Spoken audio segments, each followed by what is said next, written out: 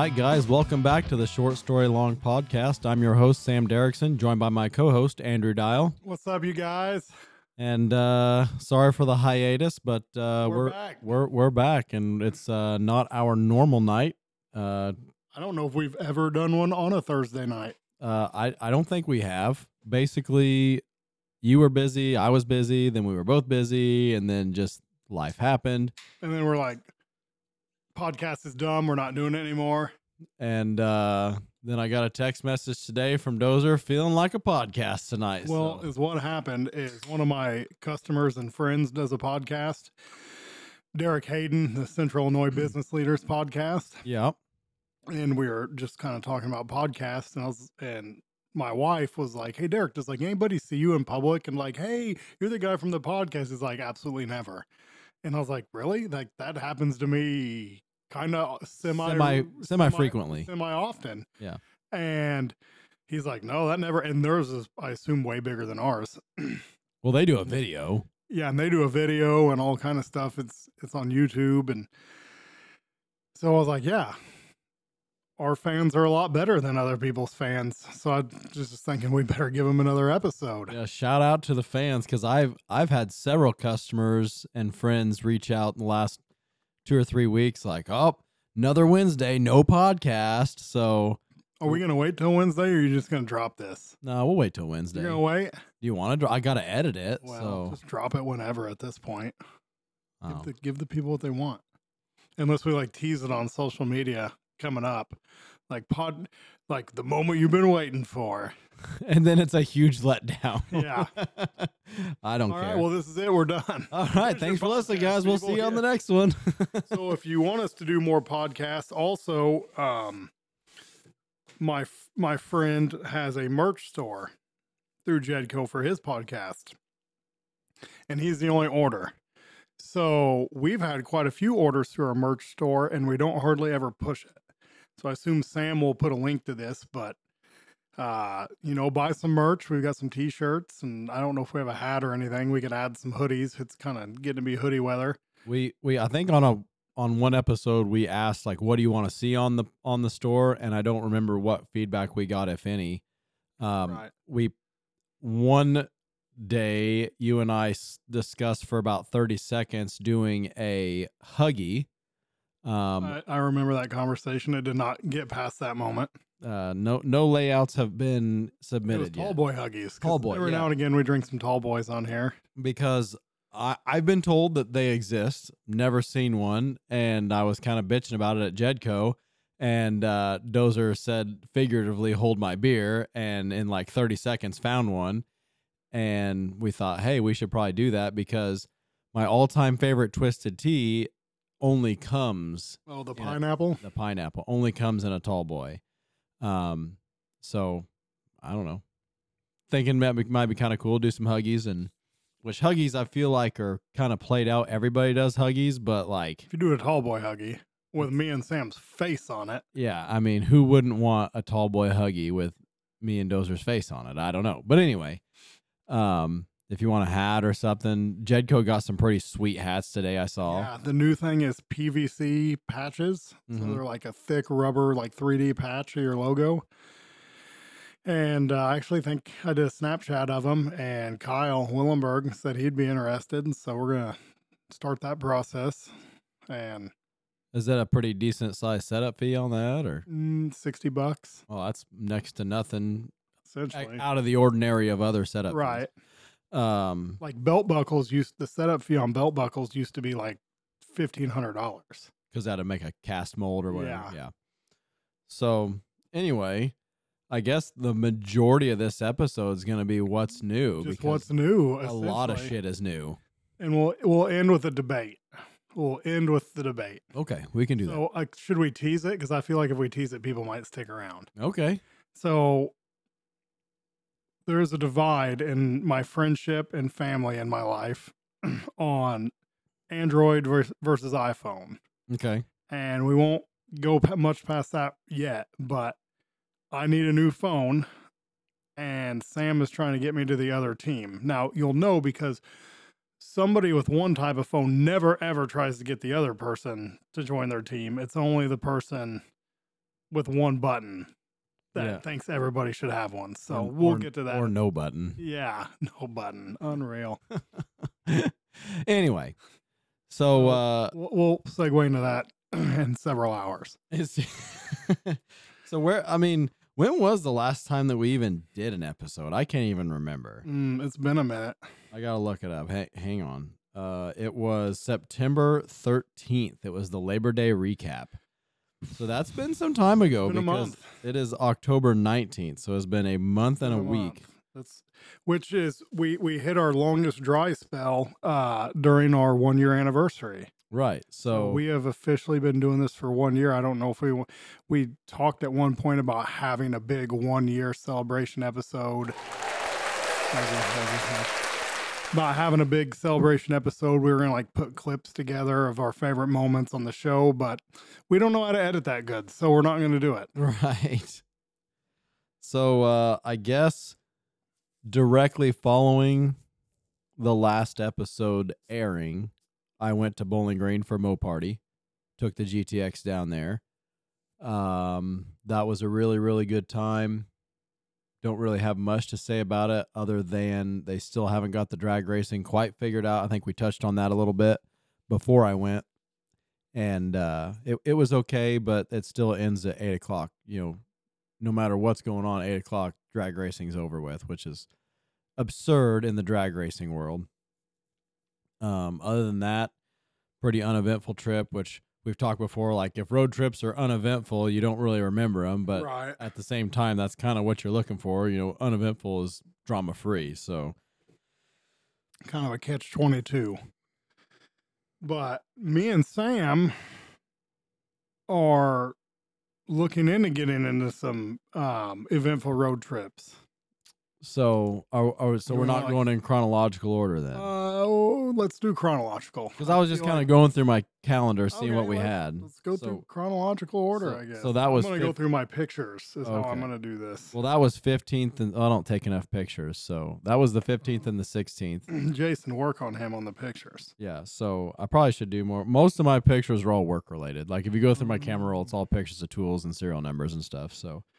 But that was that weekend. And to touch on what you were saying about getting called out in public, the following weekend was the Altamont swap meet.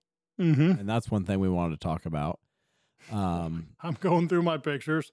There's a lot of life has happened. A lot of a lot of life has happened since our last one. I mean, a lot can happen in a month.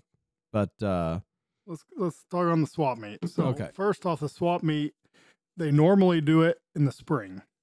Correct. They have recently started doing it in the fall.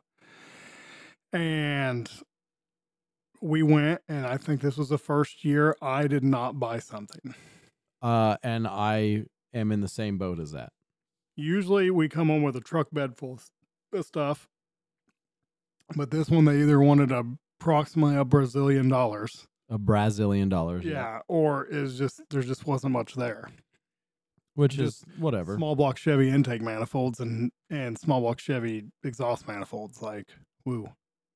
Which it's normally pretty Chevy heavy, but heavy. But it was just it seemed a little bit disappointing. One vendor that's normally there that wasn't was the the Chinese tool and consumable guy, where you could get relays and cookie discs. And I just don't think people are used to it being in the fall yet. I think that's probably a fair assessment. But I was talking to I don't remember who I was talking. I think Dan Worley or somebody. Yeah, the guy who does the pinstriping. No, that's Tim Gebhardt. So we were talking to a Fredrickson. If we're talking, anyway, you go your story. Anyway, I thought you were talking about something else. No, I was talking to Dan, and we were looking at a trailer full of stuff. And was that the skinnier older guy? Yes. Okay. Yeah, the 73-year-old, 16-year-old. Yeah. Okay. Who does a burnout on his birthday in front of his house every year? Nice. Yeah, he's that guy. Anyway, a random gentleman came up to me and was like, I can't remember exactly what he said, but he was either talking about you or me, and he was like, you're not gonna get any deals here being a celebrity. And I'm like, what the hell are you talking about? I didn't even recognize this guy. Bro, I didn't know him. And he's like, you're the guy from the podcast, right? And I'm like, yeah. And he's like, I recognize the voice. And I was like, it finally happened, because it happened to you the other, I don't know, a while back. Right, yeah. And but I just thought I wish my wife would be here so she knows I'm famous. yeah, like see, I'm kind of a big deal. So I don't guess you got his name, did you? The gentleman that came up to me, Yeah. I did not. Shout out to you if you're listening. Please email in, ask short Yeah, story long. and if you want to be on the show, be on the show. Yeah, we'll get you on. You can either call in or you can show up, and we'll get you on the show. We can talk about how you found us and what you think about the show and things like that. So yeah, and we need to get Rebecca Bickle on the show. She's a big fan. She always messages me about the show, but she said she's too shy to be on. So too shy? Yeah. Okay, well, can't be any more shy than Laren. Just didn't want to talk the whole time. Laren, what'd you think about that? That's okay. Didn't want to talk the whole time, which is what we're doing here. Yeah, that's our MO. But anyway, so yeah, thanks for making me feel good about myself and giving us a reason to do this. Yeah. Well, then we went and talked to who's the pinstriping guy, Gebhardt? Tim Gebhardt, yeah. And he was like, that's the famous Dozer Dial. Finally get to meet him. I'm like, what? That was like a minute after the other guy came up. I'm like, what is happening? Well, locally hated, I guess.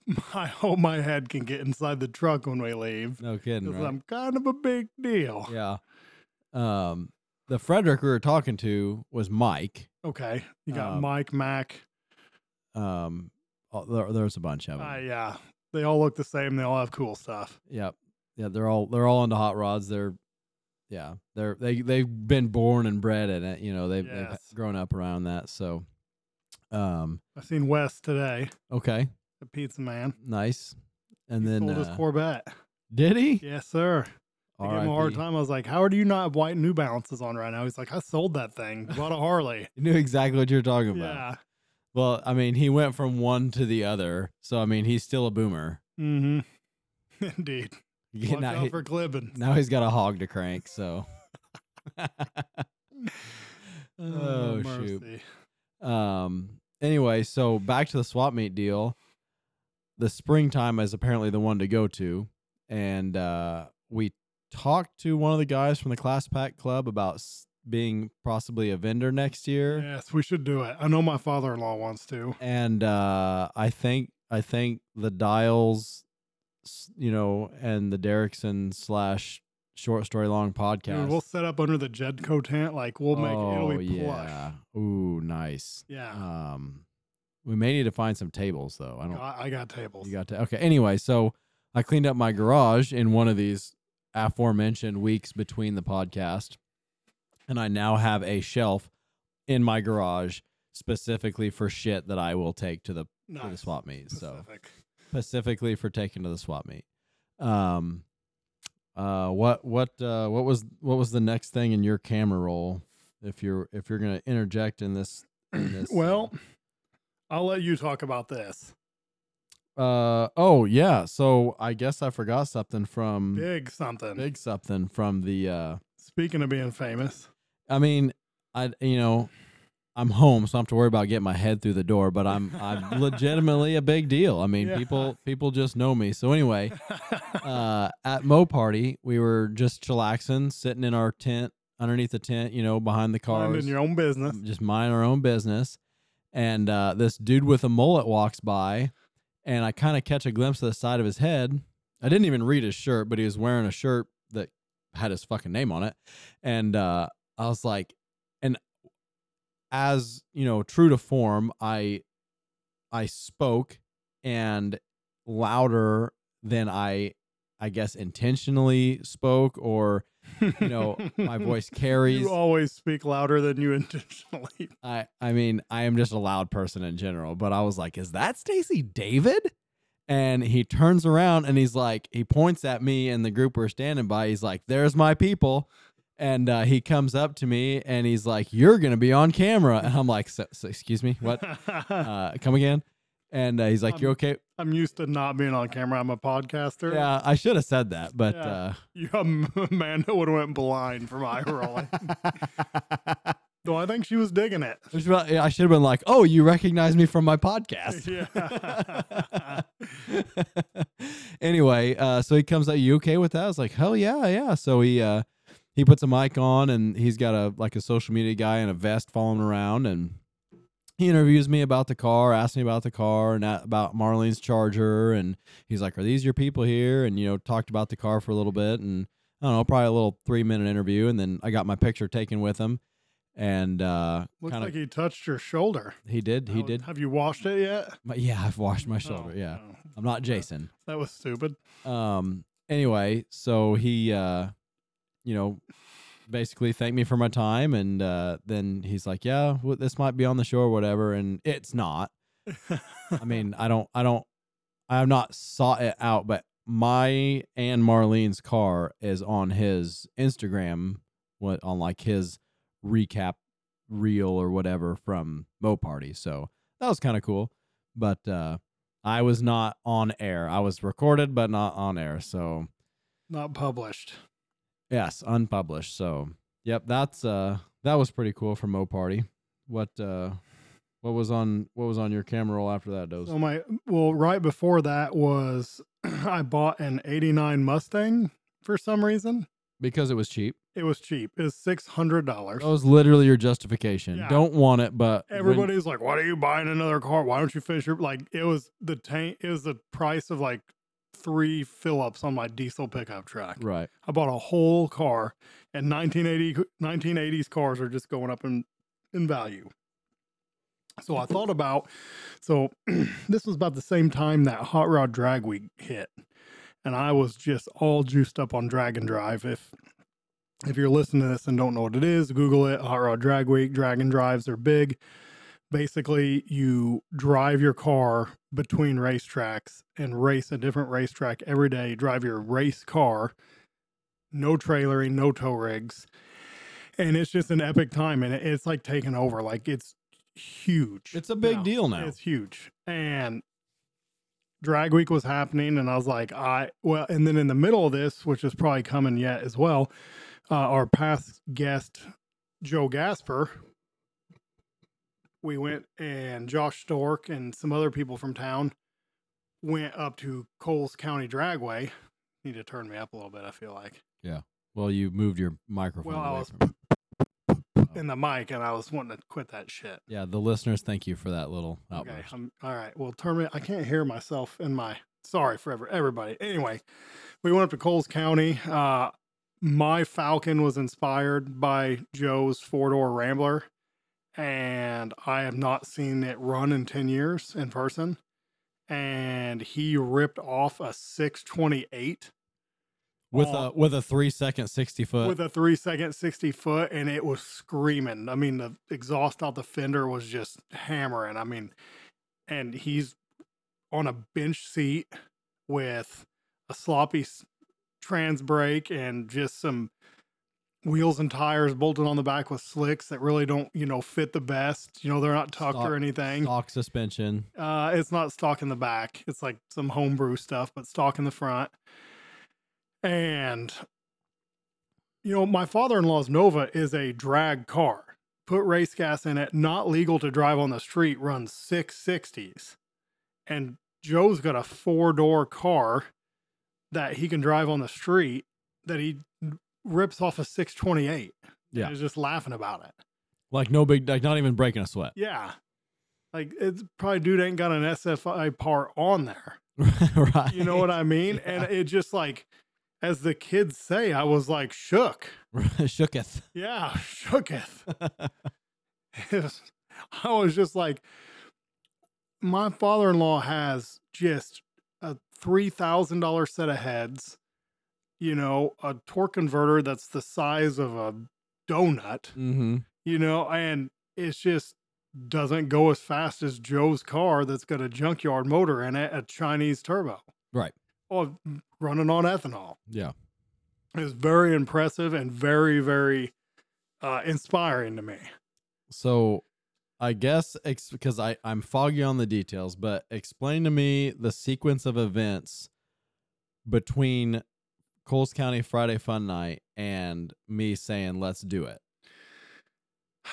I don't know the exact sequence of events, but essentially after that I was like, yep, need to do drag week. And Did you ask me about doing it to the Falcon and putting your 6 liter in the Falcon? Is that what started it? I'm not sure because I do have a 6 liter and a 4L80, and I was like, Sam, we need to do this. Like, I just feel like it would be really fun with Sam. And It's a we're- business expense for podcast material exactly, we can write it off on our taxes. that we don't file for all the money we make doing this. Yeah, exactly. Negative $1,400 so far.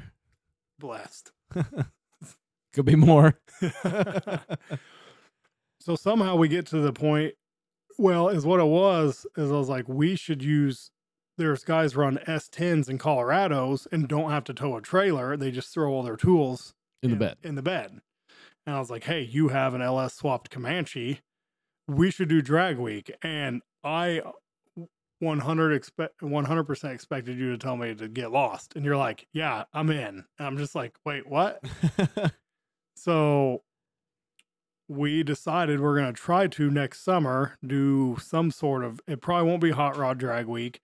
And they've got some like 3-day drag and drives that are like Friday, Saturday, Sunday for a guy who's got a job. And, you gotta, can't do a whole week. Right. We might dip our toes in that. So Sam has what year is it? Do you even know? The Comanche? Yes. 89. It's an 89 Comanche, 5.3 in it, naturally aspirated with 4L60. And a Terminator. And a Holly Terminator, which is the good thing about it. Yep. The reason I bought it, honestly. It's a Terminator Max because it'll do drive-by-wire and it'll shift your transmission. Okay. So just a regular Terminator won't do those things. I'm still learning. Yes. It's one of those like, Sam, you should buy this. This has got good stuff in it. Sam's like, I don't know what any of this is, but my friends tell me it's a good deal. Yeah. So I guess we're going to put a 4L80 in it, run it naturally aspirated, see how fast it goes. We were going to spray it until we looked into nitrous kits, and the cost of nitrous kits is outrageous. So, yeah, and basically it's a light truck. It doesn't weigh much, but the Terminator is quote unquote self-learning. And I've come to realize that it is self-learning enough to get it on a trailer and to the tuning location. So you can get it over to Joe Gasper so he can plug away on the old laptop and get it running correctly. And the truck, we may have touched on this before. The truck was built by a 20-year-old, 21-year-old kid with the best of intentions. And in his defense, I couldn't have done that much fabrication when I was his age. But a lot of stuff is wrong. Is there any wire nuts? I don't believe there's any wire nuts. Okay. There's a lot of heat shrink butt connectors that are not heat shrunk. Let's use the best hit the butt connectors made and then not utilize them. Finish it off. So anyway, not to continue with the bore fill, but a lot of stuff can be done way better. Proceed with the bore fill. Namely, the wiring is pretty haphazard, as we were talking about. The way a unibody Jeep is set up, it's very wide and narrow location for a radiator. So there's 3 electric fans. There's a transmission cooler in the bed with an electric fan, and they were all wired to ignition hot. Not necessarily a problem, except for the amp draw on those fans and a questionably good, weak, whatever battery, coupled with the cranking, caused the voltage to drop below 9.5, 10 volts, and it would no longer have enough voltage to have the coil spark, and it would not start. As soon as you throw a jumper pack on it, fire right up. So there was a switch on the dash for fans, so I unwired what I thought was the trigger wire from the ignition and wired it to the switch. Worked great. Fired up when it was warm, just shut the fans off, fired up, turn the fans on. That worked great for about 15 minutes, and then the switch melted because there's no relay. So he was running I don't know, probably 30 to 40 amps worth of fans through like Switch made for 15. 12, 14 gauge wire straight to a switch with no relay. So it melted the switch, and it got parked after that. And then I was also not aware, but now fully aware that This is how we learn things. this is how we learn. The fuel cell and the cap shaped like a funnel on the top of the fuel cell is not watertight. And when it's parked outside, it rains and fills the fuel cell with water, which is not exactly combustible and therefore will not run on a water gasoline mixture. So I drained the fuel water out of it, and put a couple bottles of heat and 5 gallons of 93 in it. And Dozer come over, we got it fired up. It's inside now, where I can now commence with rewiring the fans and getting everything kind of lined up like that, so I can get it running good enough to take it to Joe to get it tuned. Then the plan is to get it, which now it's too late, but get it to Coles County for a Friday fun night or something, and kind of get a baseline ET on it. Which I would drive to like in there in Tennessee somewhere. What's that? In Tennessee, Western Tennessee. Don't know. Or like in January they have drag racing in Tennessee still. Or Memphis. Download an app on your phone and do a 0 to 60 pull out in the country. Sure, if you want to do that, that sounds like a lot less work. Yeah, I mean, basically, we want to get a baseline to figure out like what we can expect performance-wise with power adders, which will then dictate moving forward what kind of stuff. Like, so here's the deal: if you run so fast according to NHRA, you got to have, based on your speed, all these different SFI rated in individual parts, and trying to do as little since you was, but as the most amount of, or the least amount of steps possible. Like for instance, it needs a new rear end. It's got a Dana 35 that's open it, so it's got to have something with a traction device. And if it runs faster than, I don't remember, was it Like, 1050 in the like quarter or something 1050, like yeah. that, you have to have a axle retaining device, which a Ford 8.8 does not have. And if you're going to add that to a Ford 8.8, you might as well just build a 9-inch. Well, I already own a Ford 8.8 with low gears in it, 488 gears, and a limited slip differential. So if it goes slow enough that we don't need axle retention devices, we can just run the 8.8 and be good. And then I picked up today a 4L80. If it goes so fast, you have to have an SFI flywheel. I need to buy a flywheel to get rid of the 4L60 and bolt the 4L80 in. Is it going to run fast enough that I need an SFI flywheel? It sucked to have to pull the tranny back out just to throw a flywheel in it. But as long as the NHRA isn't listening to this has anyone ever been teched in and they're like, let me see your flywheel? How are they going to know? So Jerry's flywheel has a business card that comes with it, that you show them the business card, and all the information is on the business card. Really? Yes. Well, I don't know where it's Nobody's ever checked it, and he doesn't know where that business card is, I guarantee you. Well, I got one of those with my SFI flywheel that's in the GTX. I don't know where it's at, but I got it somewhere. Just use that one and show it to him. I don't know where it's at. Oh, that was stupid. I think I gave it to Kyle. It was like the sticker where you like peel the date off. Ah. And I was like, I don't need this. I didn't stick it on the flywheel. So like, here, Kyle, stick this on your roll bar or something. I don't know what you need it for. I mean, I would say it's safe to assume it's going to go real fast. So I would just make modifications accordingly. Based on that assumption, which the flywheel is a bad example because it's literally the same price for the SFI flywheel as any other. Like, I don't think you can, which at least on a Mopar, like you can't even buy an aftermarket flywheel that's not SFI. I mean, the point of the LS is running stock stuff. Right. So anyway, irregardless, Sam's making excuses not to start his project, essentially. that's exactly Like, what I need to make sure I need to buy parts I'm going to buy anyway. Exactly. Right now, the holdup is what am I going to trigger the fans with? That's what we're hung up on. We've been going back and forth for 2 days. How are we going to trigger these fans? Email us in. What's your favorite way to trigger fans? Do you trigger it with the ground? Do you trigger it with the 12-volt reference? Do you trigger it with the Terminator? Yeah, with the Terminator. With the switch? Yeah. So a thermostat? So my fear is if I trigger it with the so you got this Terminator that's fully capable of controlling all these different things. So is it or is it not kind of hack job to not use the computer and use a mechanical switch on the dash? Well, my thought is my first experience with this truck, it will not start with the fans running. So if I turn the key switch on to start the truck and the Terminator comes on with the engine not running and the temperature above whatever threshold is set in the Terminator, will the fans be running and therefore not allow the ignition to start the truck?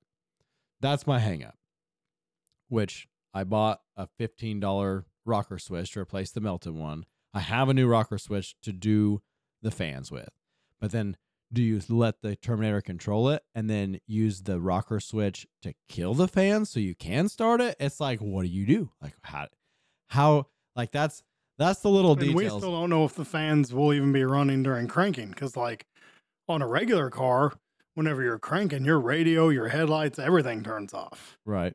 So maybe the Terminator does that. Like, we don't know. We could ask. It'd probably be easy. Just to email Holly, be like, hey. Or one of the 25,000 Holly Terminator groups on Facebook. Or read the directions. That would be something. Revolutionary. Yeah, let's not do that.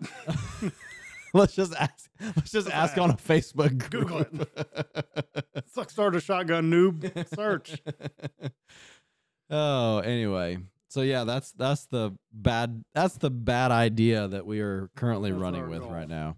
So my next picture is my confirmation for signing up for the CrossFit Festivus Games.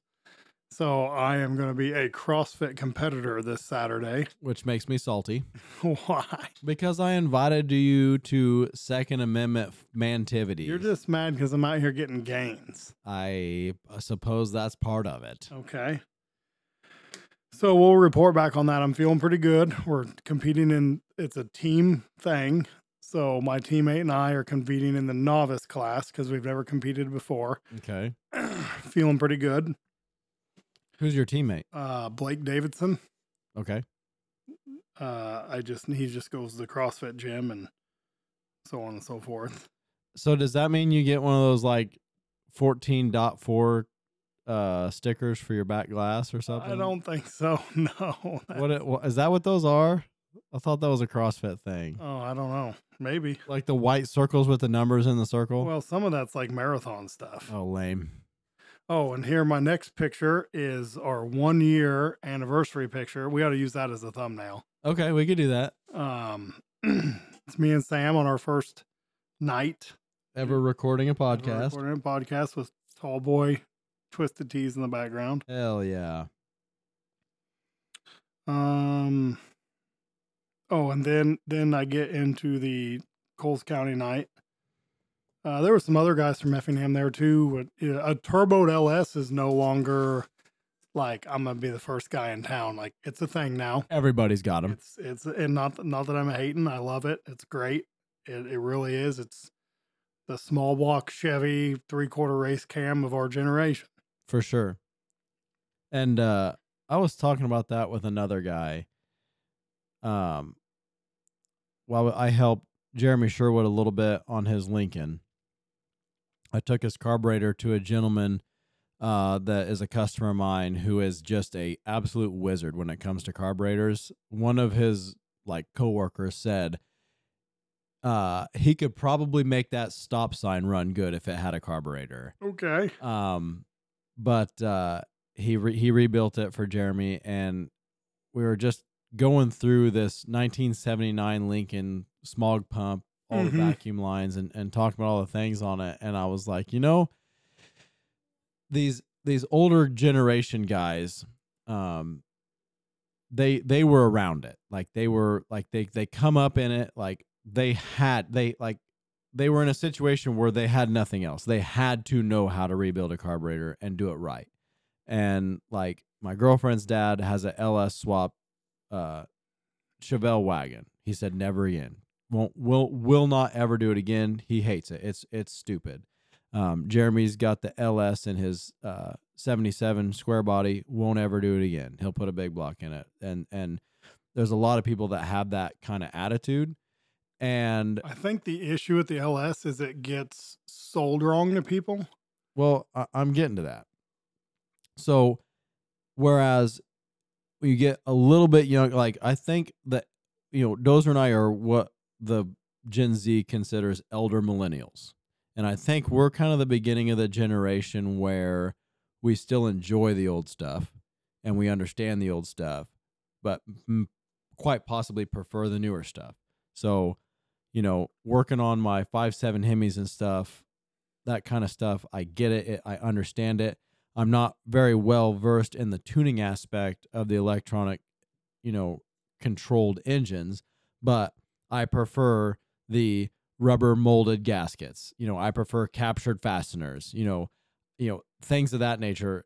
And after building this 426 Hemi, like that, I'll never do that again. Mm-hmm.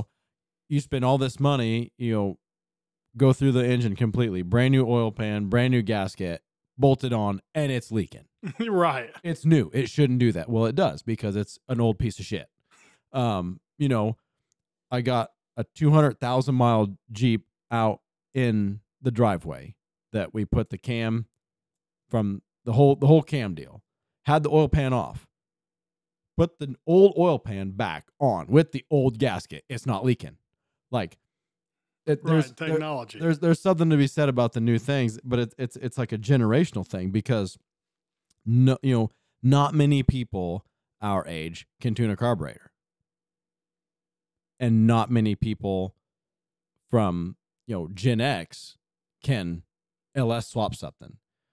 But how many of our peers have LS swaps over small block Chevy swaps? You know what I'm trying to say? Right. So like, it's just an interesting observation because in the next 30 years, there's going to be something else, probably electric vehicles or hybrid vehicles. Like there's like a BMW, whatever, XI8, whatever, has 1,500 horsepower between the V6 and the electric motors in it. And it does a 0 to 60 in like negative seconds or something.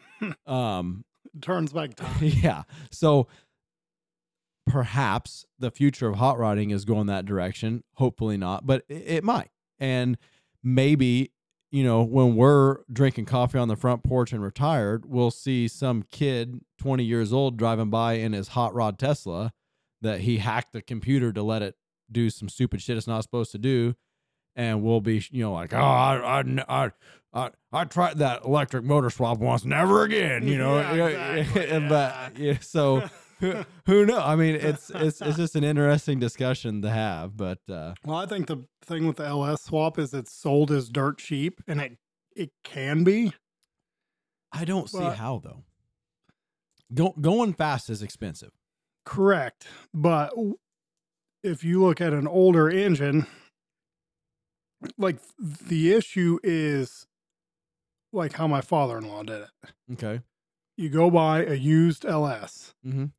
How you're supposed to do it is you just put it in. Right. And go. Yep. Well, not him. He tears it apart. Rings, bearings, cam bearings. Puts it back together. Cam's too tight. Takes it out. Puts another set of cam bearings in. Like you should have just left it. Right. New stands for never ever worked. Mm-hmm. And I was listening to it was like Calvin Nelson's podcast.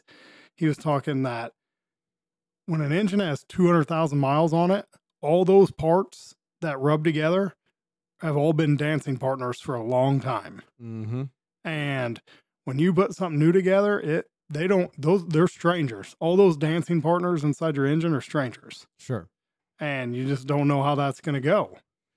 So another issue too is I think people start with truck motors. Yep. And then buy all the aftermarket car accessories, which I think your father-in-law did. Mm-hmm. Or potential father-in-law, however you want to call that. But anyway, he's probably got more money in brackets for the accessories than he paid for the motor. Right. And motors aren't $300 anymore like they used to be either. Right. So I think the big selling point is LS. You get a roller cam. An old small block Chevy, you don't get a roller cam without retrofit. You get 6-bolt mains, not even a thing unless you have an aftermarket block. You get your stock rods will hold 1,500 horsepower, not a thing on an old engine. Like, I think if you're gonna start with a GM car that came with a small block Chevy, an LS swap probably is expensive. Right. But an LS swap is still more bang for your buck if you're putting it in something that didn't have one than if you put a small block Chevrolet in it. Right. So I think people just misunderstand it. Especially in the early years before they got popular, and you could buy a sloppy stage 2 cam for $160 or whatever, and now they're 400. And there's more, because like we were talking about the nitrous setup. $1,000 to put nitrous on an LS. Unreal. For a wet kit. Thanks, Biden. That's not cheap. And then so I just got the 4L80 today. It's got a 4L60 in it. Stage 20. Whatever. Allegedly. And that's the other thing. All right. Right into the show. Have you ever seen a used transmission for sale that was not recently rebuilt? I'm pretty sure every used transmission on the planet has been, quote fingers, recently rebuilt. I purchased sight unseen a 4L80 a couple weeks ago. The guy said it was just rebuilt. It was in a FedEx van, got taken out of service because blah, blah, blah. And so tranny's good. Shift's great, whatever. I'll buy it. Took it through the pasture. Yeah, took it through the pasture. Shift's great. So I was like, sure, I'll buy it. So I bought it, and 2 weeks go by, and he brings it to work, and I pick it up today, and he's like, I put a bracket, on the torque converter so it doesn't fall off. I was like, thanks, man, appreciate it, whatever. And there's a sticker on the torque converter that says warranty void, removed, whatever. January 31st, 2012. Well, anybody who knows anything about rebuilding transmissions, you put a new or rebuilt converter in it too. So that tells me it was rebuilt in 2012. Probably 2011. Probably 2000. Well, no, probably. Okay. Well, after it was rebuilt after January 31st, 2012. But probably before December 31st, 2012. You know what I mean? So anyway, just rebuilt 10 years ago. But took it through the pasture and it shifted good. So again, back to dancing partners, we're just going to throw a filter in it and run it. Just go. Because that just is what it is. But yeah, but back to it's cheap. It's cheap. A 4L80 to buy a rebuilt one is $2,500.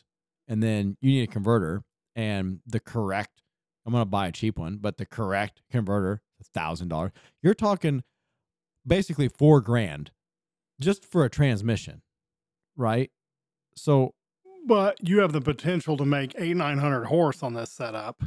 If you were just doing it in, you could just leave the 4L60. You could just leave a 4L60, a stock 4L60 in it, right? And then it would be cheap, right? So I guess I don't know. I think they're cheap for the horsepower they make, but maybe dollars per horsepower is what you're saying. Okay. Well, I'll tell you what is the opposite of that is a Gen 2 Hemi. Yeah. I'll tell you right now, if I would have put the same amount of money in just a big block Mopar, a 440, I'd have a 512 with easily 800 crank horse. Easily.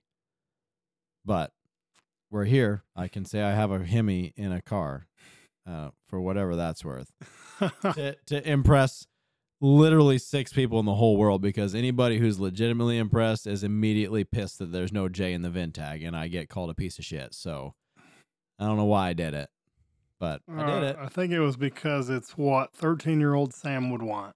Is it? Well, who didn't grow up wanting a 426 Hemi? Well, is what it is. Because when we were kids, they came out with the Hemi again in the Dodge pickup trucks and cars, and the Hemi marketing was thick.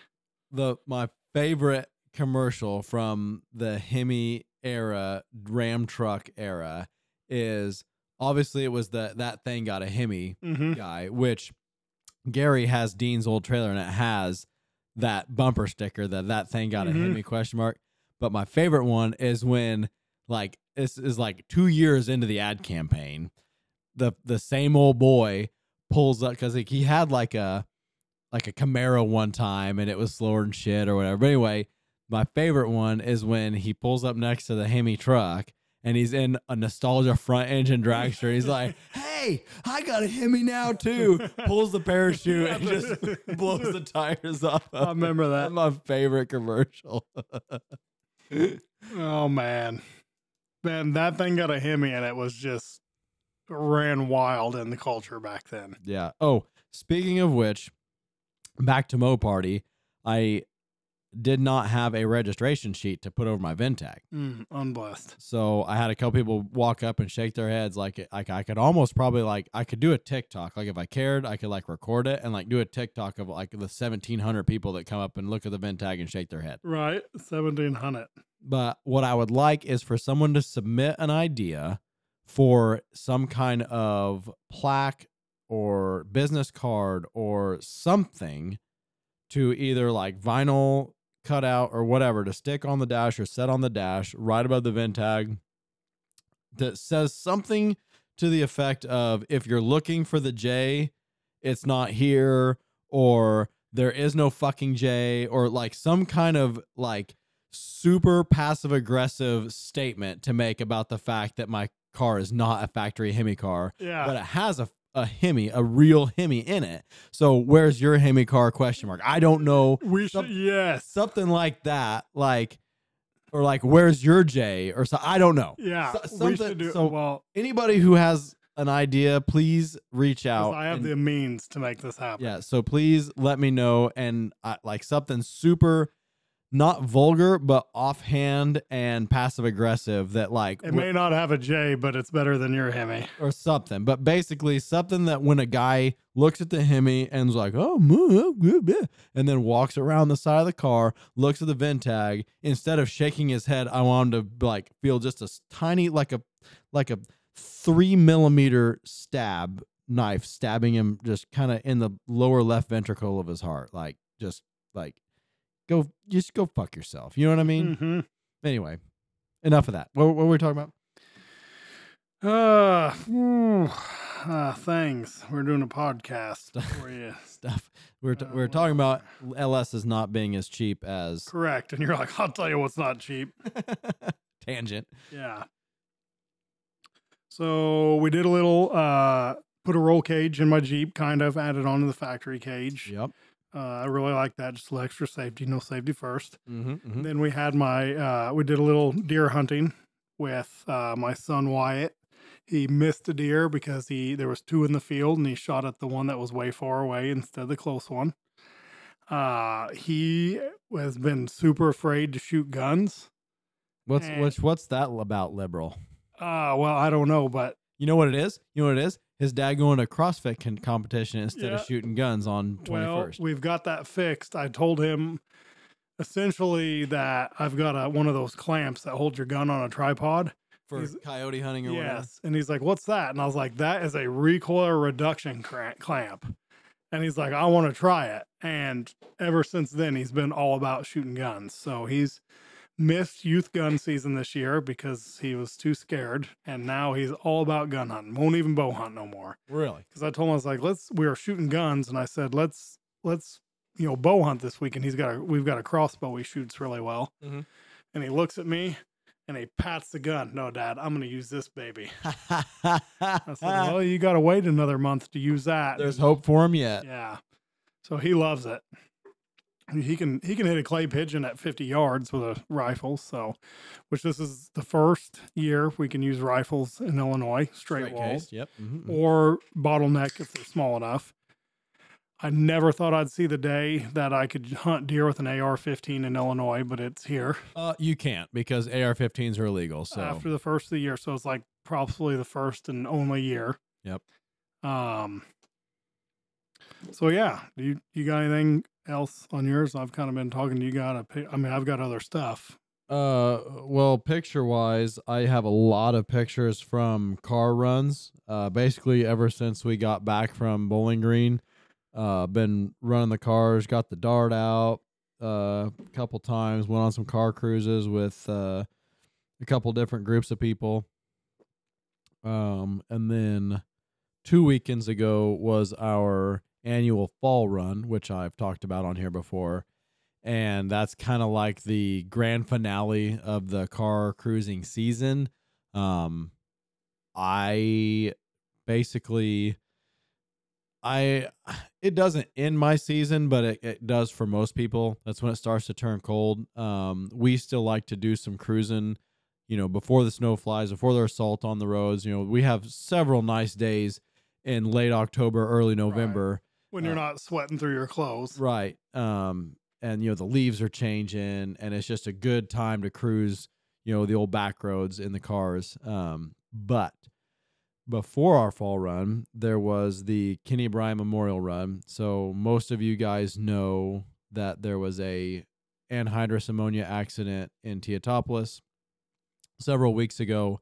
There were 5 lives lost during that whole event, and we went on the first annual Kenny Bryan Memorial Run. I've heard they raised about $30,000 during that. They had 20 something raised before, and about 30,000 during the event, for that family and the other affected families from that tragedy.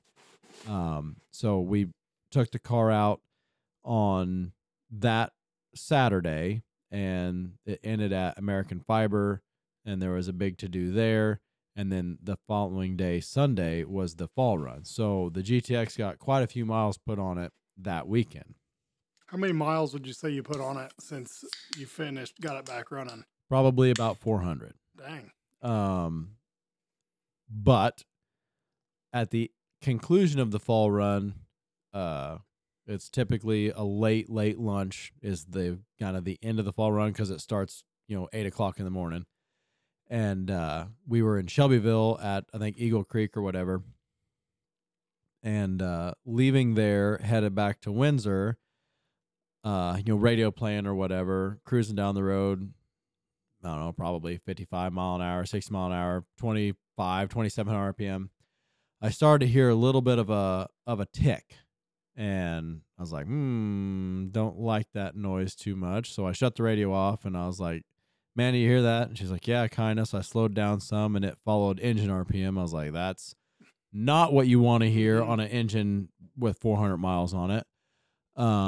So I pulled over at Howie's there, checked the oil, which is not a thing you can do on that car currently. Really?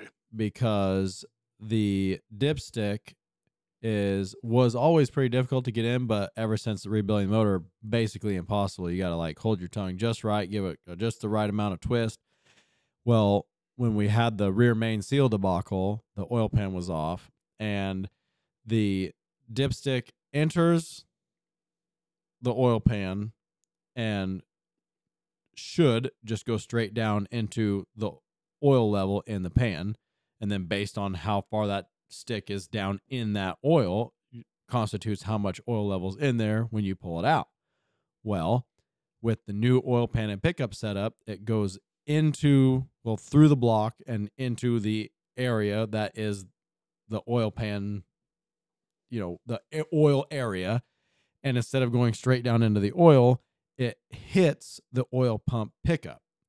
And then that's why it's hard to get in, because it stops. It hits the oil pump pickup.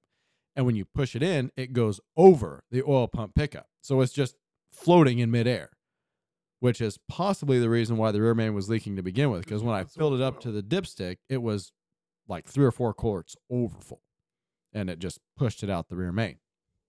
So I asked Dean, the guy who built the engine, what do we do about that? And at the time we were trying to get it fired up, the answer was put 7 quarts in it and run it, which in his defense, it worked fine for 350 miles. Well, the leaking and burning of the oil caused the oil level to fall. And traditionally get about 75 psi of oil pressure at cruising speed, about 30-ish at idle. Well, I kind of looked down. That's, your first clue when you hear a noise is look at your oil pressure. I had oil pressure. It was about 45 to 48 psi, less than what I like to see. But Still plenty. the rule of thumb on older cars is 10 psi per 1,000 RPM. So at 3,000 RPM, you need 30 psi. I had more than that at 2,600. Don't ever say that around a Ford guy. Why? Because they need like 5 psi per 1,000. That's a Chevrolet thing. That's not other brands. That's a Chevy thing. It's 5 psi for Fords, right? I don't know what it is. It's less They than run Chevy. like 100. No, they don't. My Cleveland did. Did it? Yeah. Oh, anyway. So pull over at Howie's, check the oil, and again, can't really check it, but it was dripping down from the upper end of the engine and covered the dipsticks as useless anyway. And I was like, well, it has oil. Check it. So I fired it back up and it was quiet. Kind of revved it up, hitting the carburetor, standing outside the car. You tried turning it off and turning it back on. That's exactly what I did. And it sounded okay. So I was like, well, let's take off. It has oil. It's not like empty, it's got oil pressure. So we take off, go about a mile down the road, and the noise comes back. And I'm like, well, shit. So I pull over, and she's like, what do you think? I was like, well, I'm going to put about a half quart of oil in it.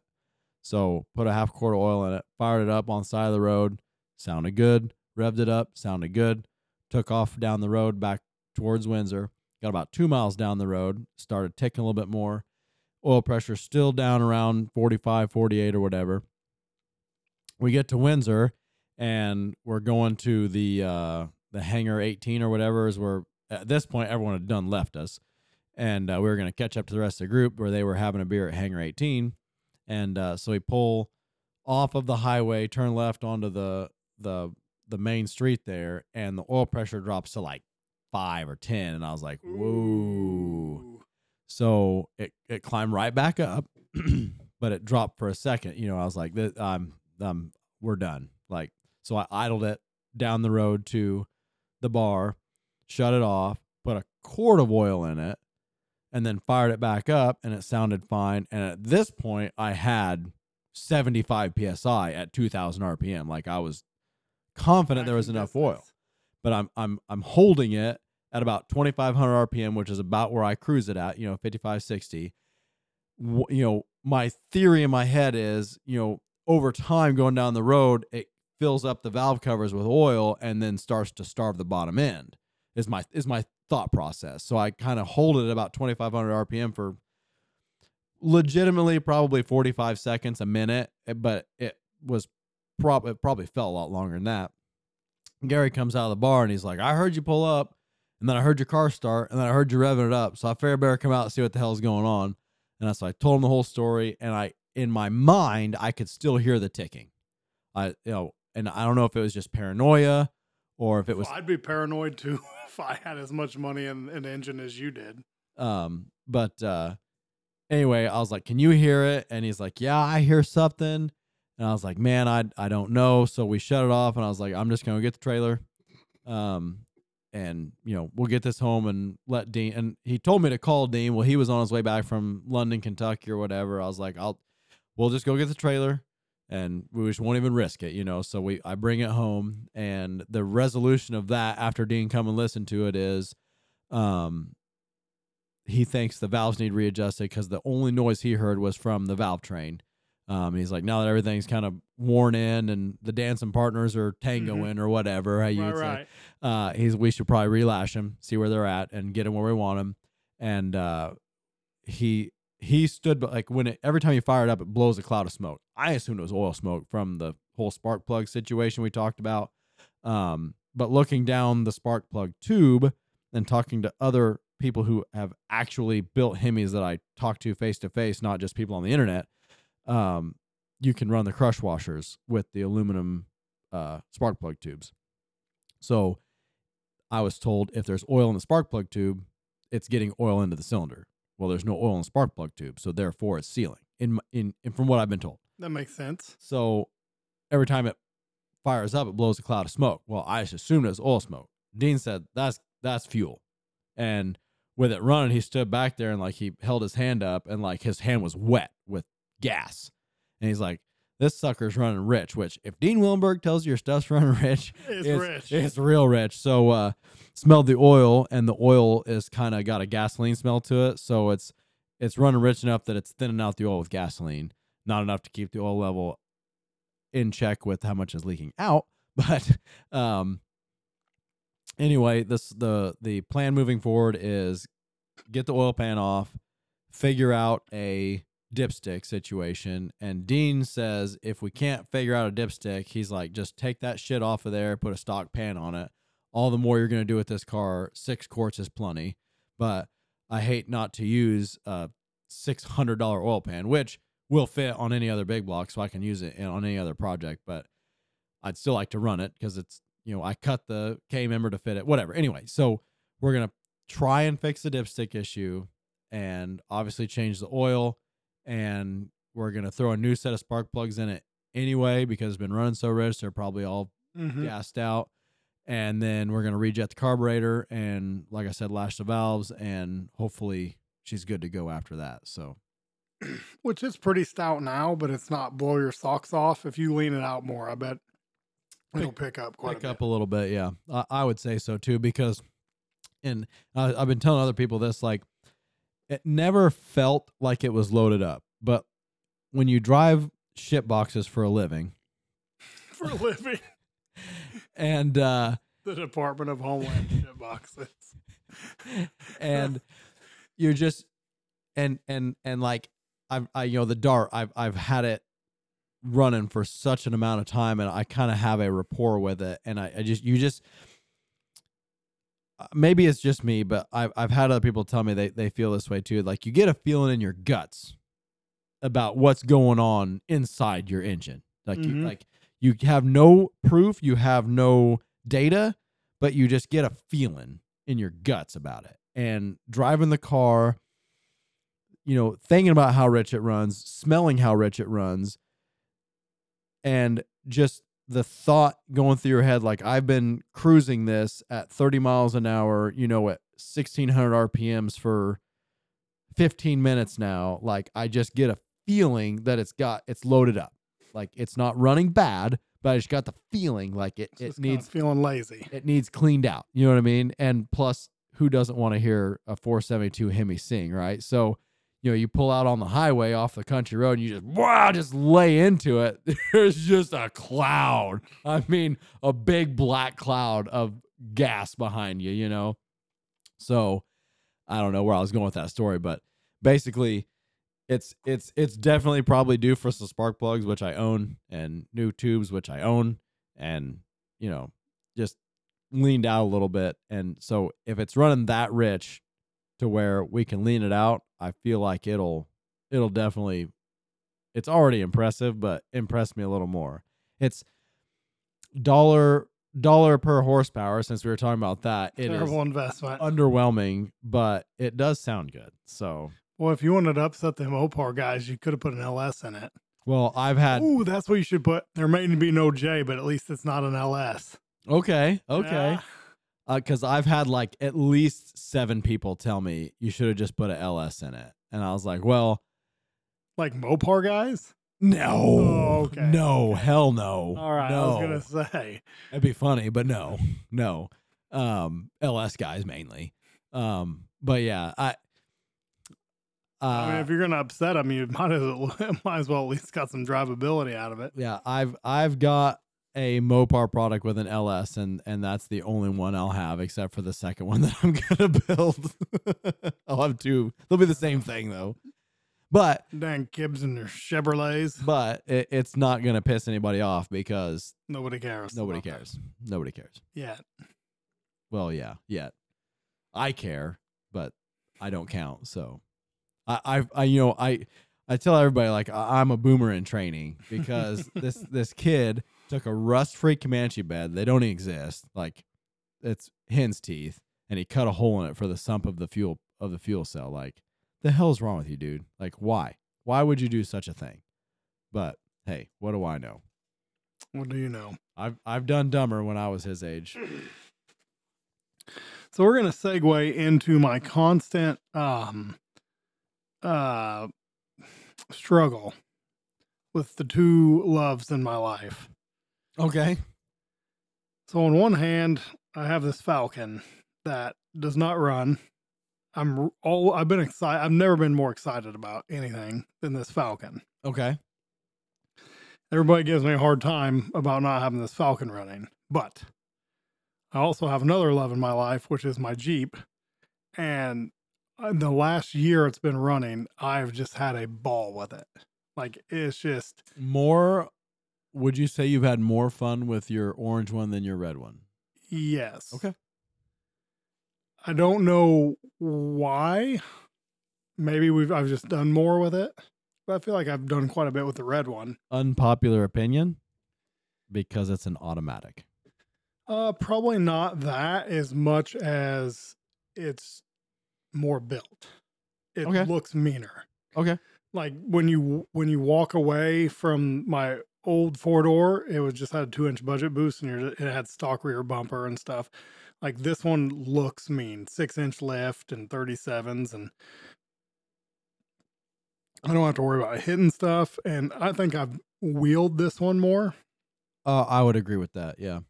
So we went to the Land Between the Lakes trip with it, and there's more stuff done on this that I want. I've got rock lights on it, which up until recently had only just lit up a mall parking lot. Right. But so everybody gives me a hard time about not having my Falcon done, but I've also got a Jeep that I build, maintain, and use. So Sam, I shouldn't even say this on air because Josh Stork's going to hear it and harass me, but Sam has elephant. Oh, this is some punny stuff. Sam has elephant given me a white elephant gift of an elephant motor. Right. And he gave me a 5.7 Hemi out of a car, which apparently is What you want. hen's teeth. Yeah. So I think I've made the decision to go back to, I'm going to Hemi swap my Jeep. And I know there's going to be some hate. Nobody likes Hemis because of reliability, but I feel like I want to keep AC and cruise. And I do not think an LS is cheaper to swap, because a Hemi wiring harness is $1,300. An LS wiring harness to make everything work is $3,500. Yep. A Jeep transfer case bolts up to a Hemi transmission. Yep. A Jeep transfer case needs a $600 adapter for a GM transmission. Right. They say the LSs are easier to cool and easier to fit in a Jeep, but people do Hemis all the time. Resale would be better on a Hemi, I feel For sure. like. Yep. If a guy cared about that. Yeah, I don't foresee me selling it ever, but you never know. And if I Hemi swap it, then I also have a 6-liter LS I can put in something else. For sure. So Which I have a 4L60. I'm super excited. You have two 4L60s. I do. Well, I'm going to use one of them. I would sell the one I'd sell the 2-wheel drive one. Right. Anyway. So I'm currently, basically dating two women as far as projects go, because I'm really enjoying my Jeep, but I also really want to get my Falcon going. So this last weekend, we had my brother's bachelor party at Windrock. We had a Jeep/UTV trip. This was the first time I've been wheeling without kids since I got back into wheeling. Since you've had kids. Yeah. So the first time we went to Windrock, we did 96 miles in 2 days. The second time we did 63 miles in 2 days because I had some cooling fan trouble. This last weekend, in 2 days and one evening, we did 140 miles. Which, how does that make you feel? It was awesome. Okay. I seen so much of Windrock I have not seen in a Jeep. I've seen it in a Razor. Yep. I'm finally getting to where I've seen a lot of Windrock. Mhm. You're going down a trail, you're like, I've been here before. Sure. We did Panther Rock, which was Okay. cool. Yep. Went to the radio tower, which I've not been to since The radar tower, radar station. radar Yeah, station. yeah, that's cool. It kind of sucks being with people who don't give a shit because you're Right. like, oh, Cold War, blah blah blah, and they're like, whatever, what's for lunch? And Yeah. you're just like, oh, I'll go fuck myself. yeah. We went to the prison, but normally when we go to the prison, we take the road. We went to the prison all on trails Mm-hmm. and came out, a mile from the prison. Did you do the twisty, turny, windy road down the hill? Mm-hmm. Yeah. And then when we left, we went through town. Remember when me, you, Cody, and Ross went, technically it was a wheeling trip without kids. Right. And we went down that trail and got almost to the prison, and there was a gate. Yeah. And we had to go through the creek to go around it. Uh-huh. Well, that gate is open. Okay. So we came, it was like 43, Mm-hmm. and then went down the hill where you can see the prison as you're coming down the hill. Yep. The line was so long at the prison to eat that we went down the road to the grill that we ate at. Brushy Mountain Grill. Brushy Yeah. Mountain Grill. And then we came back and we hit the trails back, and we went through, I always say Petros, but they say it different. Petros or something. It's Petros anyway. That's what I call it. I don't care. I'm not. The, I ain't from down there. Yeah, the hill folk call it like Petros or something. Sure. So we went back through town, and it's like, man, I've like been here before. We had to go through that creek, Yeah. and we just did I had to fill my Jeep up with gas. Yeah. And that don't happen much on wheeling trips. It was just awesome. Seen Panther Rock, the radar station. Took trails all the way to the prison to eat. There's an old prison, which we've talked to on a past episode. You did Devil's Elbow, I saw. We did not do Devil's Elbow. You went down it. You No, went down that Devil's wasn't Elbow. Devil's Elbow. That was 80 something, 82. Really? Yeah, it's just Devil's Elbow is on 57. Yeah, 57A. This was on 82 or 81 or something. It's a short trail. Oh, I thought Greg sent me videos of Devil's Elbow. That was not Devil's Elbow. I wanted to do Devil's Elbow. I just didn't get there. Anyway, continue. It was great. It was my brother's bachelor party. We just had a bunch of men between the age of 30 and 35. We brought 3/5 of whiskey. Nobody took a single drink of whiskey. There was no hangovers. Like, it was just great. Like, we were just responsible adults hanging out for my brother's, last hurrah, and just did a ton of trails. Our only breakage was my brother's winch cable. Yeah. And which Greg spliced for you. Yeah, and then it broke in a different spot. Lord have mercy. Which is a nice thing about rope. Greg, what was our other breakage? Oh, Greg's cooling fan went out on his Jeep. Okay. But then the best thing is Greg is so against, which if you ever listen to this, I love you, but I don't think he listens to this. Greg is so against going through the gate at Windrock because he has a problem with authority. And we are doing nothing wrong, nothing illegal. He just doesn't like confrontation, an authority getting in his business, and they want to go through your cooler. He's got a problem with that. Check your pass. Look at your cooler. Yeah. So we're rolling up. I'm first in line. You're at the main gate? At the main gate. They're against his will, but that's the quickest way to the prison. Yep. He absolutely was trying to avoid the main gate all weekend. So they're going through my cooler. There's 2 park rangers there. Mm-hmm. They are going through my brother's cooler in his Razor. He's second in line. Well, Greg is third in line. Well, Greg's like, preemptively, I'm going to dig in my back seat and get my cooler out to show these people I'm not a criminal. Mm-hmm. Well, he's still rolling when he's turned around digging in his cooler. So he grabs his cooler. He's got a small like lunch box. Which why he brought lunch when we were going to lunch. I don't know. Eagle Scout. Yeah. I get stranded. So he turns around, realizes I'm about to hit my cousin Brandon's Razor. Yeah. Panics, hits the gas. Oh no! Hits the back of my brother's Razor so hard. It's such a loud noise. Busts every piece of plastic from the back seat's back. It crushes his Trinity exhaust. Oh my God. Yes. and just, I mean, it was so loud. So I shouldn't say this on air. My brother has yearly passes for Windrock between him and his girlfriend. Yeah.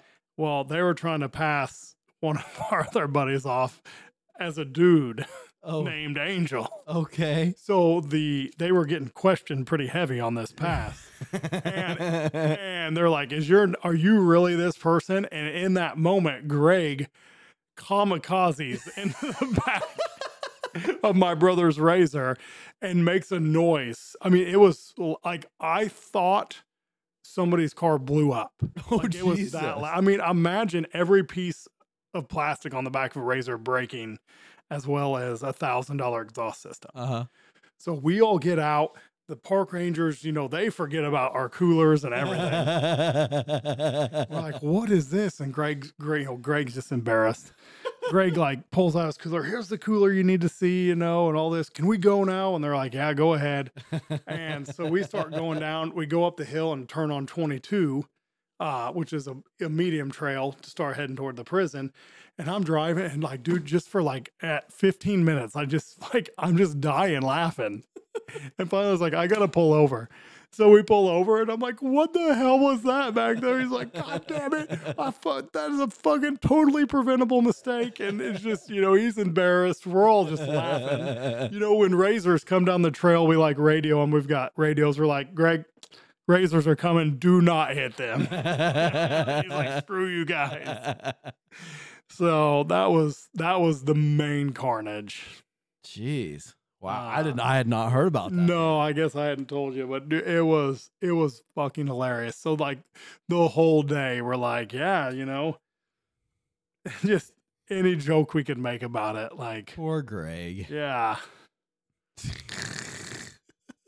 That's awesome. Like, oh, that's gay. Not as gay as the ass pounding Greg's Jeep gave Brandon's Razor.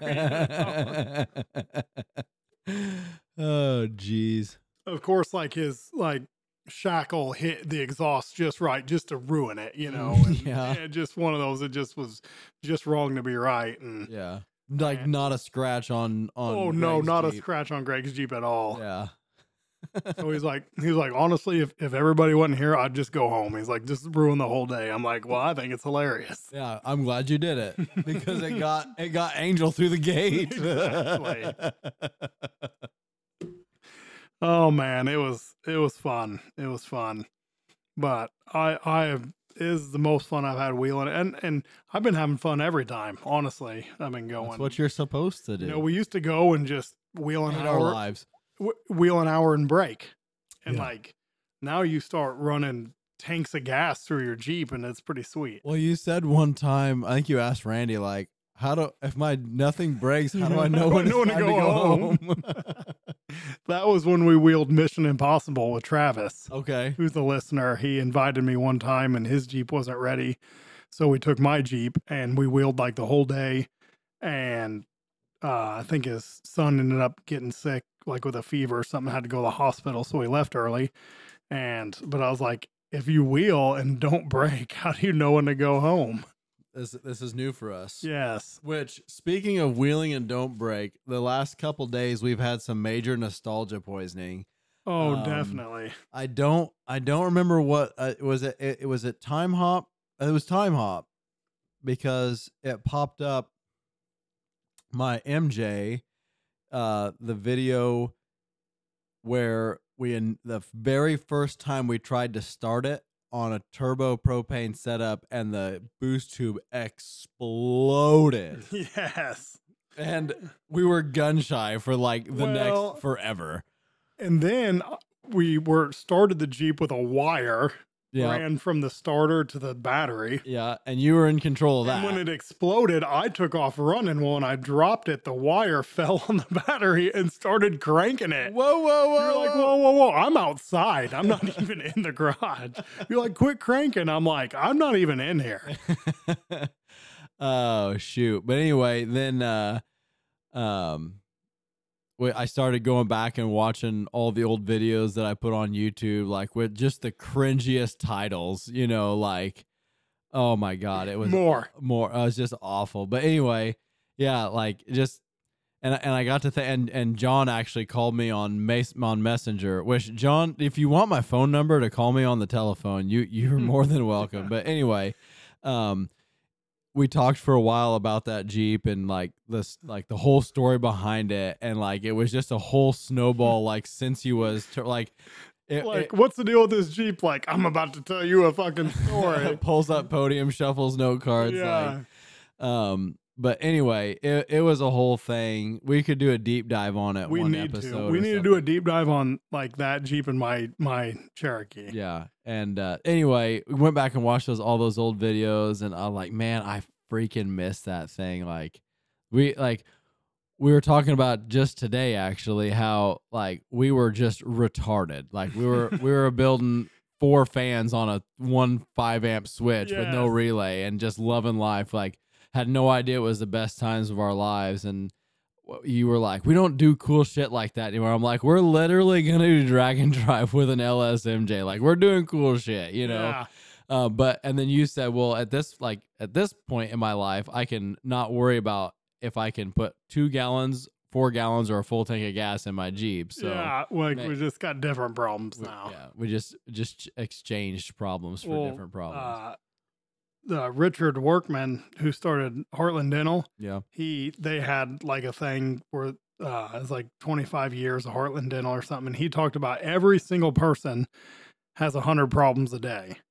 Okay. You just need to make sure your 100 problems are important problems. Sure. You know, and not so. You're always going to have 100 problems a day. Just what 100 problems do you want to deal with? Make sure they're worth dealing with Yeah. or whatever. I got you. So, I got you. Let's do a Joe Rogan style pee break.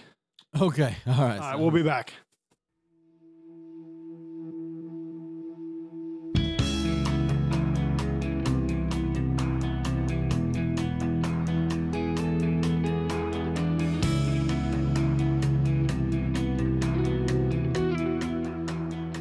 All right, and we're back. All right, we're back. We're back.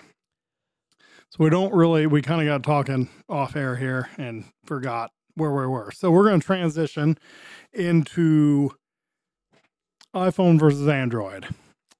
Yes, sir. So as an Android user, my whole life, well, I shouldn't say my whole life because I had phones that weren't smartphones, but I've always had an Android smartphone and always been mentally, emotionally, and at times physically abused by iPhone people. Physically?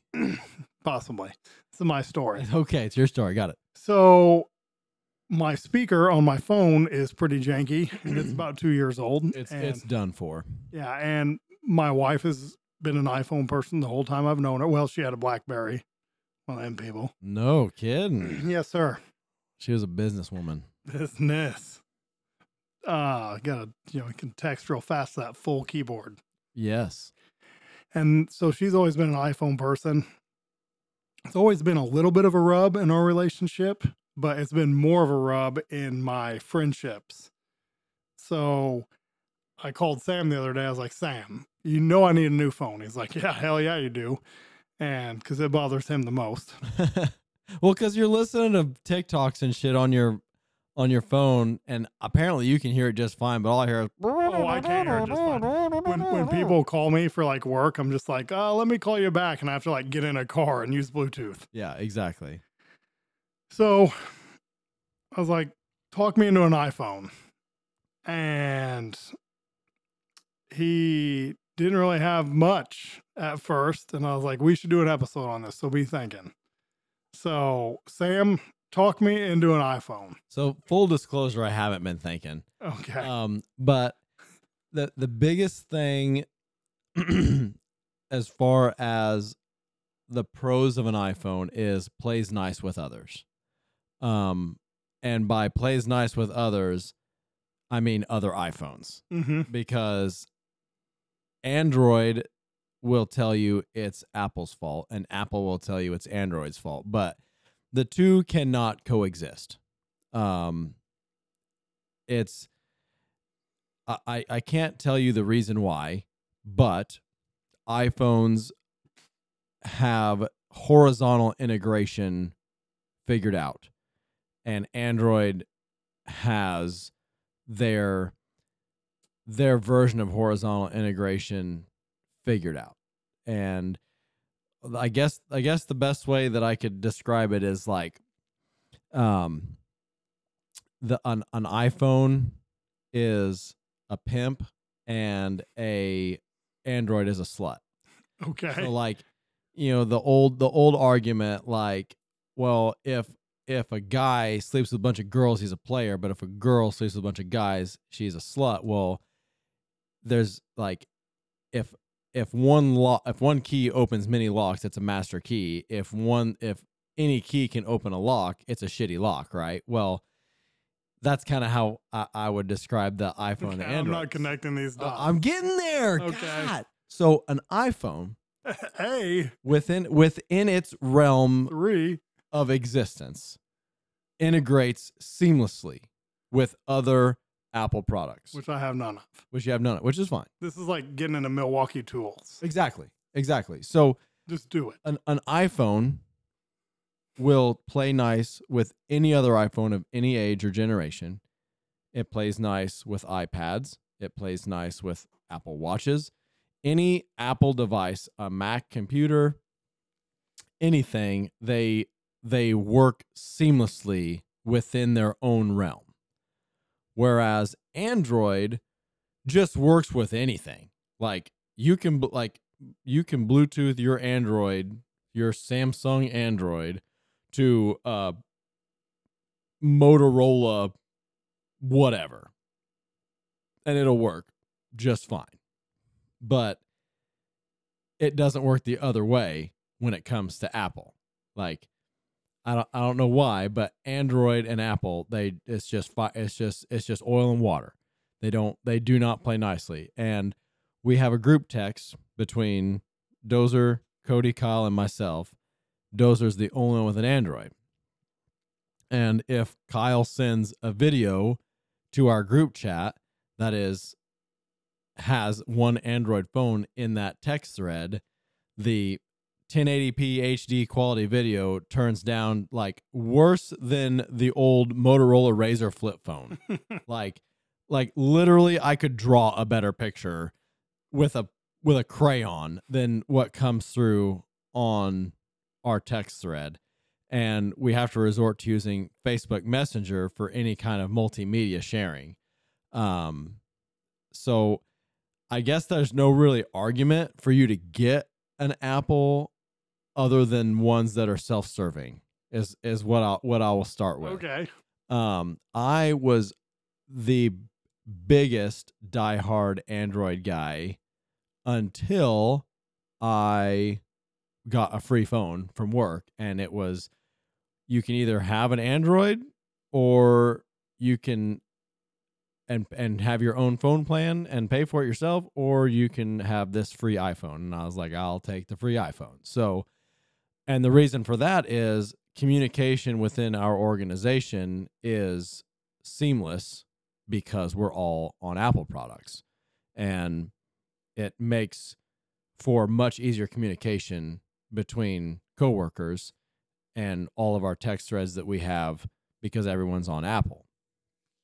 But the moment we get a new employee that has an Android, they're not included in the group text because they ruin it. I mean, it literally ruins the group text. And anyone who has an iPhone will understand what we're talking about.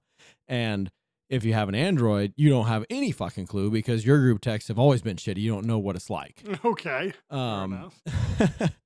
So, and aside from any teenage girl reasons why it's better, there really aren't any. It's just the smoothness and seamlessness of it. Like I can react to different text messages individually. I can reply to text message individually, similar to how it is on Facebook. Like if there's a comment thread on Facebook, you can reply to this one comment and it makes sense chronologically on Facebook, but you cannot do that in a text message thread that you're in our iPhone group.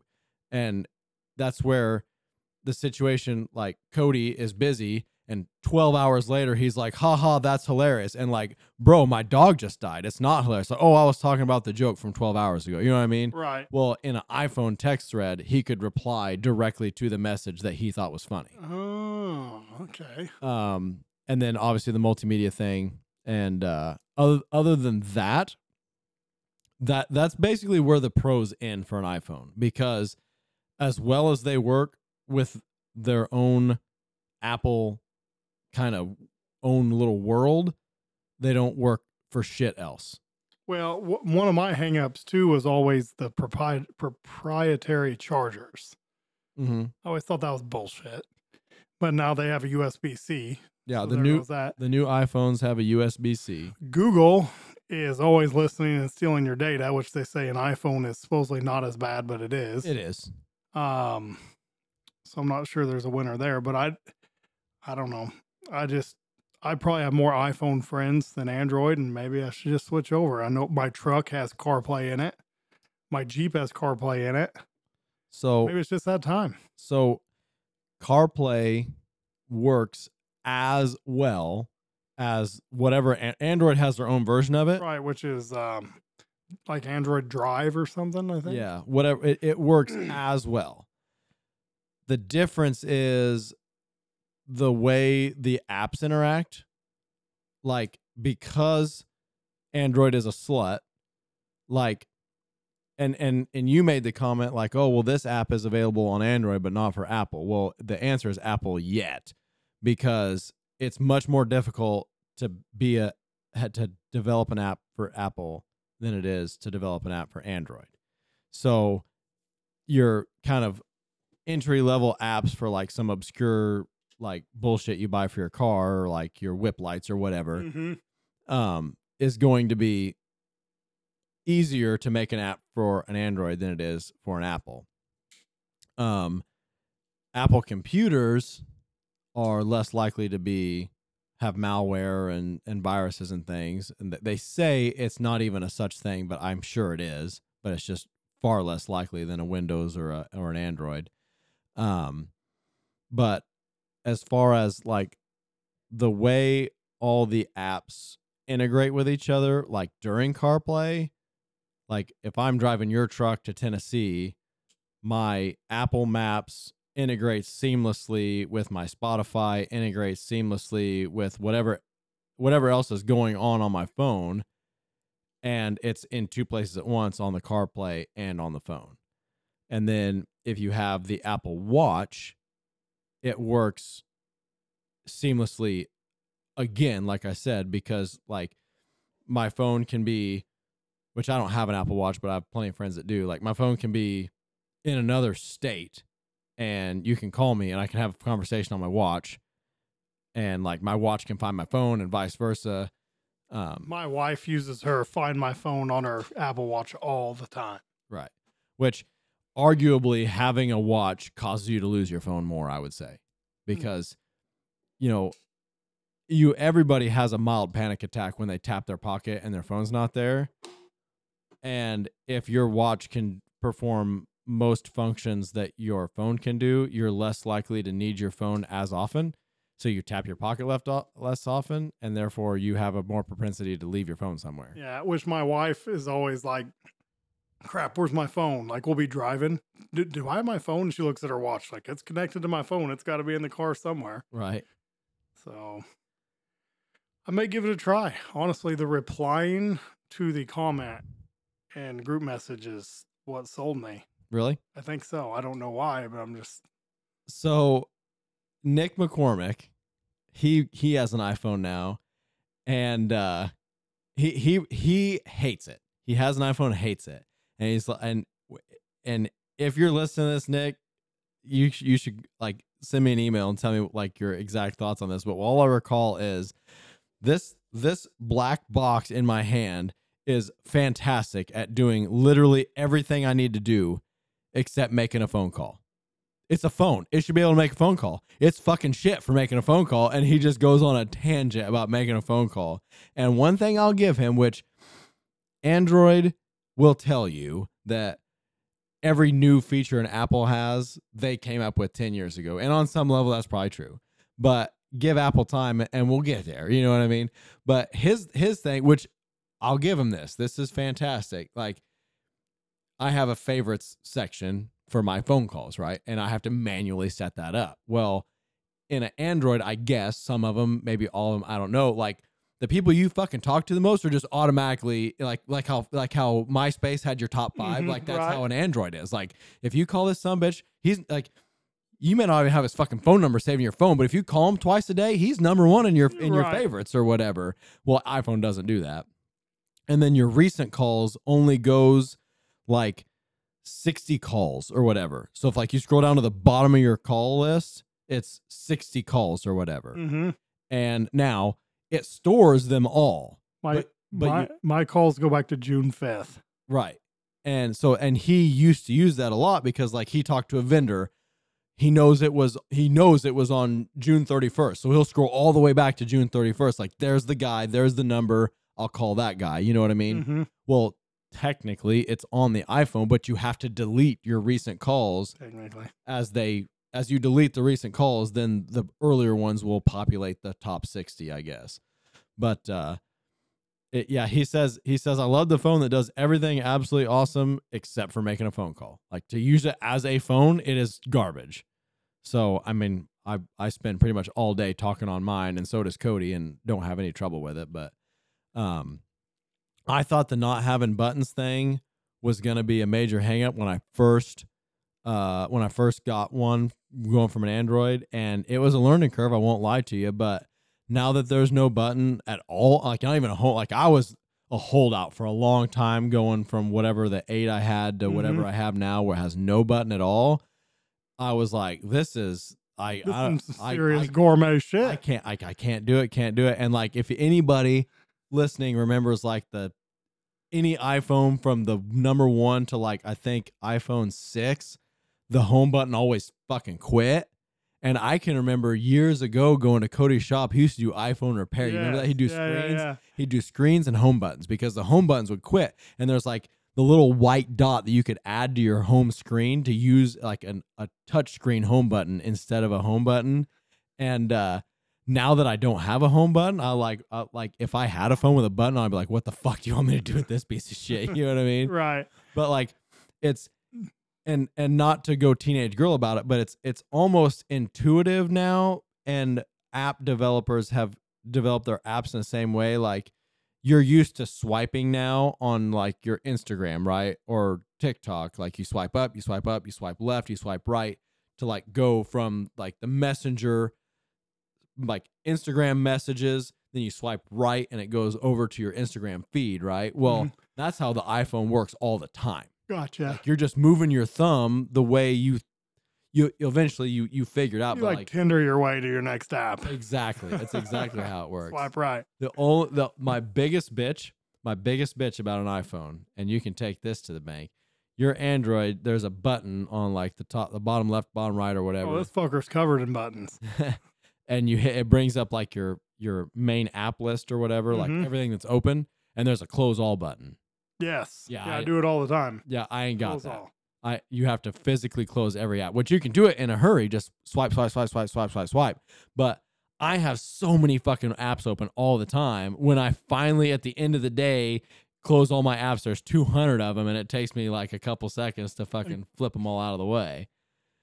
So it's my biggest bitch about an iPhone. There's no close all button. So Steve Jobs, if you're listening from heaven, send us a iOS update 17,000.17, and we'll get that close all button put on. Update.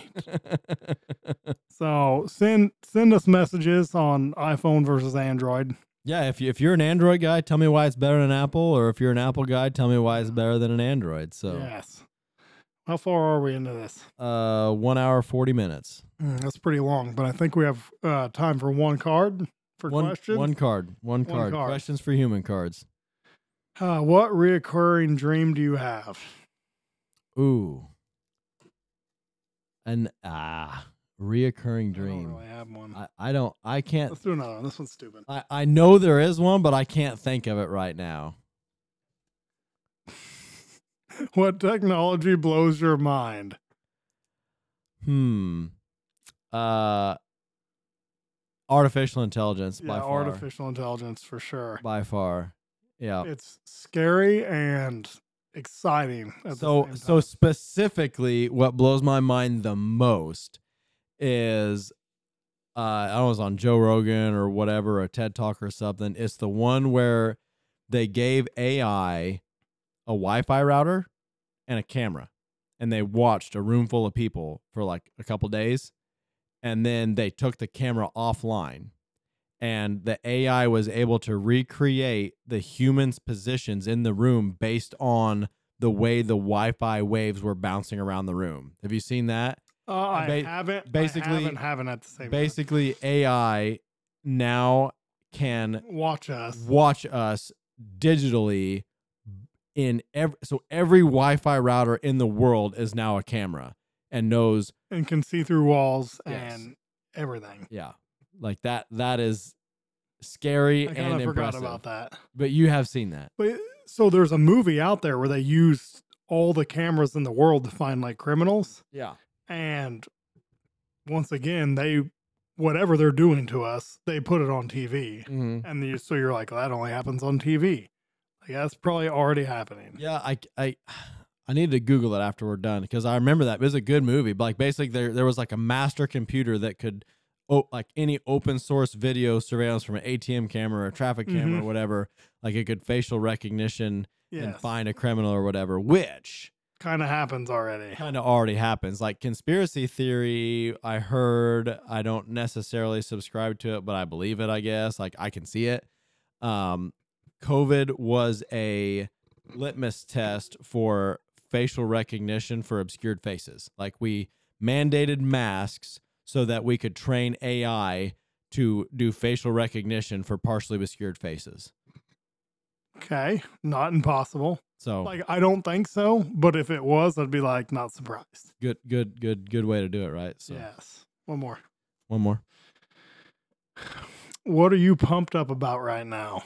What am I? I'm pumped up that we're back in the saddle We're back in the saddle. for doing podcasts. And yesterday I was super pumped up for getting the MJ turboed and doing some drag week shit. But today I'm intimidated by the 4L80 on my tailgate and shit's getting real and kind of poisoned by nostalgia from your wheel and trip talk and the MJ videos popping up on Time Hop. I'm kind of jazzed to do some wheeling in the future too. So My Jeep, I'm jazzed about as ever, but I don't want to start the V8 swap because I don't need 3 non-running projects. okay, So the 6-cylinder does just fine for the most part. I do love when people ride with me and I'm like bumping over a ledge and I just floor it. You just floor it. And we get up over the ledge and I look at them and go, that was floored. And they're like, what? I was like, that was wide open. Wide open. Which And we did that merging onto a divided highway down at Oliver Springs. yeah. We got on because we had to go get Greg's cooling fan in O'Reilly. yes, in Oak Ridge. And we merged onto the highway and they're like, get going. I was like, this is wide open. Yeah, get out and push. Yeah. But back to aliens, Randy and I listened to a Sean Ryan show, the senator from Tennessee that headed all the alien Congress stuff is from Oak Ridge, Tennessee. And he was talking about like Oak Ridge and the nuclear bomb and talking about the people. So like his grandma and grandpa both worked at Oak Ridge building the nuclear bomb and they didn't meet there. They worked like in the same hallway and one built the fuse and the other one built a diffuser. And as they were dating, they didn't even know that the other person worked there. Right. And the people that worked at Oak Ridge didn't even know they were building a nuclear bomb. Right. So they call it compartmentalization. That's right. And they said that's how the whole government works. Yes. That's why nobody knows the bullshit. One hand does not know what the other is doing. Does not. No, and they keep it that way on purpose. I saw a TikTok, not to drag this on, but I saw a TikTok about how the Manhattan Project was leaked. Did you see that TikTok? So, super long story short, I'm gonna butcher this, but I'll give you the fucking cliff notes. So, they brought everyone out to Los Alamos, where they actually test the nuclear bomb, right? Well, they got all these fucking nuclear physicists and astrophysicists and all these super smart motherfuckers together in this town in the middle of the fucking desert, right? Well, you uproot your whole life, bring your whole family out to the middle of the desert, right? And there's people from all over the United States. Well, there was this science fiction writer who had a comic book strip or whatever. And whatever the name of the comic book was like fucking Buck Rogers, whatever. It was not it, but like, let's just say it was Buck Rogers, right? Well, all of a sudden, instead of sending 700 copies of his magazine all over the United States, he started sending 500 copies of his magazine to Los Alamos. And he made a comic strip about all these scientists in the desert building a nuclear bomb. And the fucking CIA calls him like, who fucking told you? And he's like, what are you talking about? Like, who fucking told you? He's like, oh, I just kind of put two and two together. And they're like, well, what do you mean? And he kind of explained the fact like, well, I know who subscribes. Like, it's a bunch of fucking nerds read my fucking bullshit. And now they're all in the same place in the desert. Like, there's only a couple of things you could be doing in the middle of the fucking desert with 500 fucking nerds. You know what I mean? So, like, that event, like, changed government policy about how things are done in the government as far as, like, mail forwarding and stuff. And then one more thing about that. Have you heard the Pizza Hut conspiracy? No. So, there was a guy who like took public data from Pizza Hut and he connected a bunch of dots that anytime some big shit went down the night before, the fucking pizza delivery to the fucking Capitol building or the White House like went fucking nuts. And essentially the idea is like when some big shit's going down, like everyone's working late in the government and they all get pizza delivered. So like, and this was in the 90s, like during Bill Clinton or whatever. And he published a story basically like, and it was like right at the beginning of the internet. And he had a blog where he's like, something big's going down tomorrow. And it was like, boom, something like, and it was right like 10 or 15 times. So they basically like they shut him down. They shut the website down. And then they changed, like hired like 500 new employees, and their only job is to go get like pizza when big shit's going down, and they have to drive all over Washington D.C. to multiple pizza places to get pizza, and they have to drive it. Like they can't get delivery anymore at the Capitol when you're working on some top secret shit. Oh man, that's pretty cool, really. Cool. That's kind of like the Waffle House Index. Exactly, it's exactly like yes. Which we've talked about on this show before. If you don't know what it is, Google the Waffle House Index. Yeah, it's typically referring to natural disasters. But anyway. Yes. You can judge how bad a natural disaster is on how many Waffle Houses are closed. Yep. And during COVID, almost all of them were. That's bad. That's bad. The disaster. Worst disaster on the Waffle House Index. Yeah. So, okay. So, what did we learn today? So, I learned that new stands for never ever worked. Mm-hmm. That an LS swap, while maybe not the least expensive, is the best horsepower per dollar. Yes. And don't ever let Greg drive behind you. What did you learn? I learned swap meets are Chevy heavy. Okay. If you think an LS is expensive, you ought to build a Gen 2 Hemi. Yep. Sam's missing J is better than your Hemi. Mm-hmm. And the iPhone is the pimp of technology. Hell yeah. All right, here comes your test, sir. For your Snap-on part number. Yeah. Let's do HBBD 16. 16-ounce ball peen hammer red. Nice. There you go. Very nice. That is correct. I try to keep them easy. That was an easy one. I had to do one easy one and one hard. One obscure one. Yeah. Let's do this. HBFE48. 48-ounce red dead blow soft face hammer. Nice. All right. Well, thanks for. I don't know if anybody still listens to us now because we've left you hanging so long. If you found a new podcast full of idiots, but We don't blame you. if you haven't, thanks for sticking with us for a year. It's been Hell of a ride. it's been a hell of a ride. People have listened to us jack our jaws more than we ever thought, even though we're still not that big. But it's humbling and gratifying to know that people enjoy us making mouth noises at each other. And So and it's like not to be like all full of yourself or whatever, but it feels pretty good when somebody random in public comes up to you like, hey, I know you. yeah, I know your voice. Yeah. So thanks for that. Don't be shy. Come talk to us. We're Yeah. not popular enough yet. Anyway, even still, I don't think I'd turn down talking to anybody. that's right.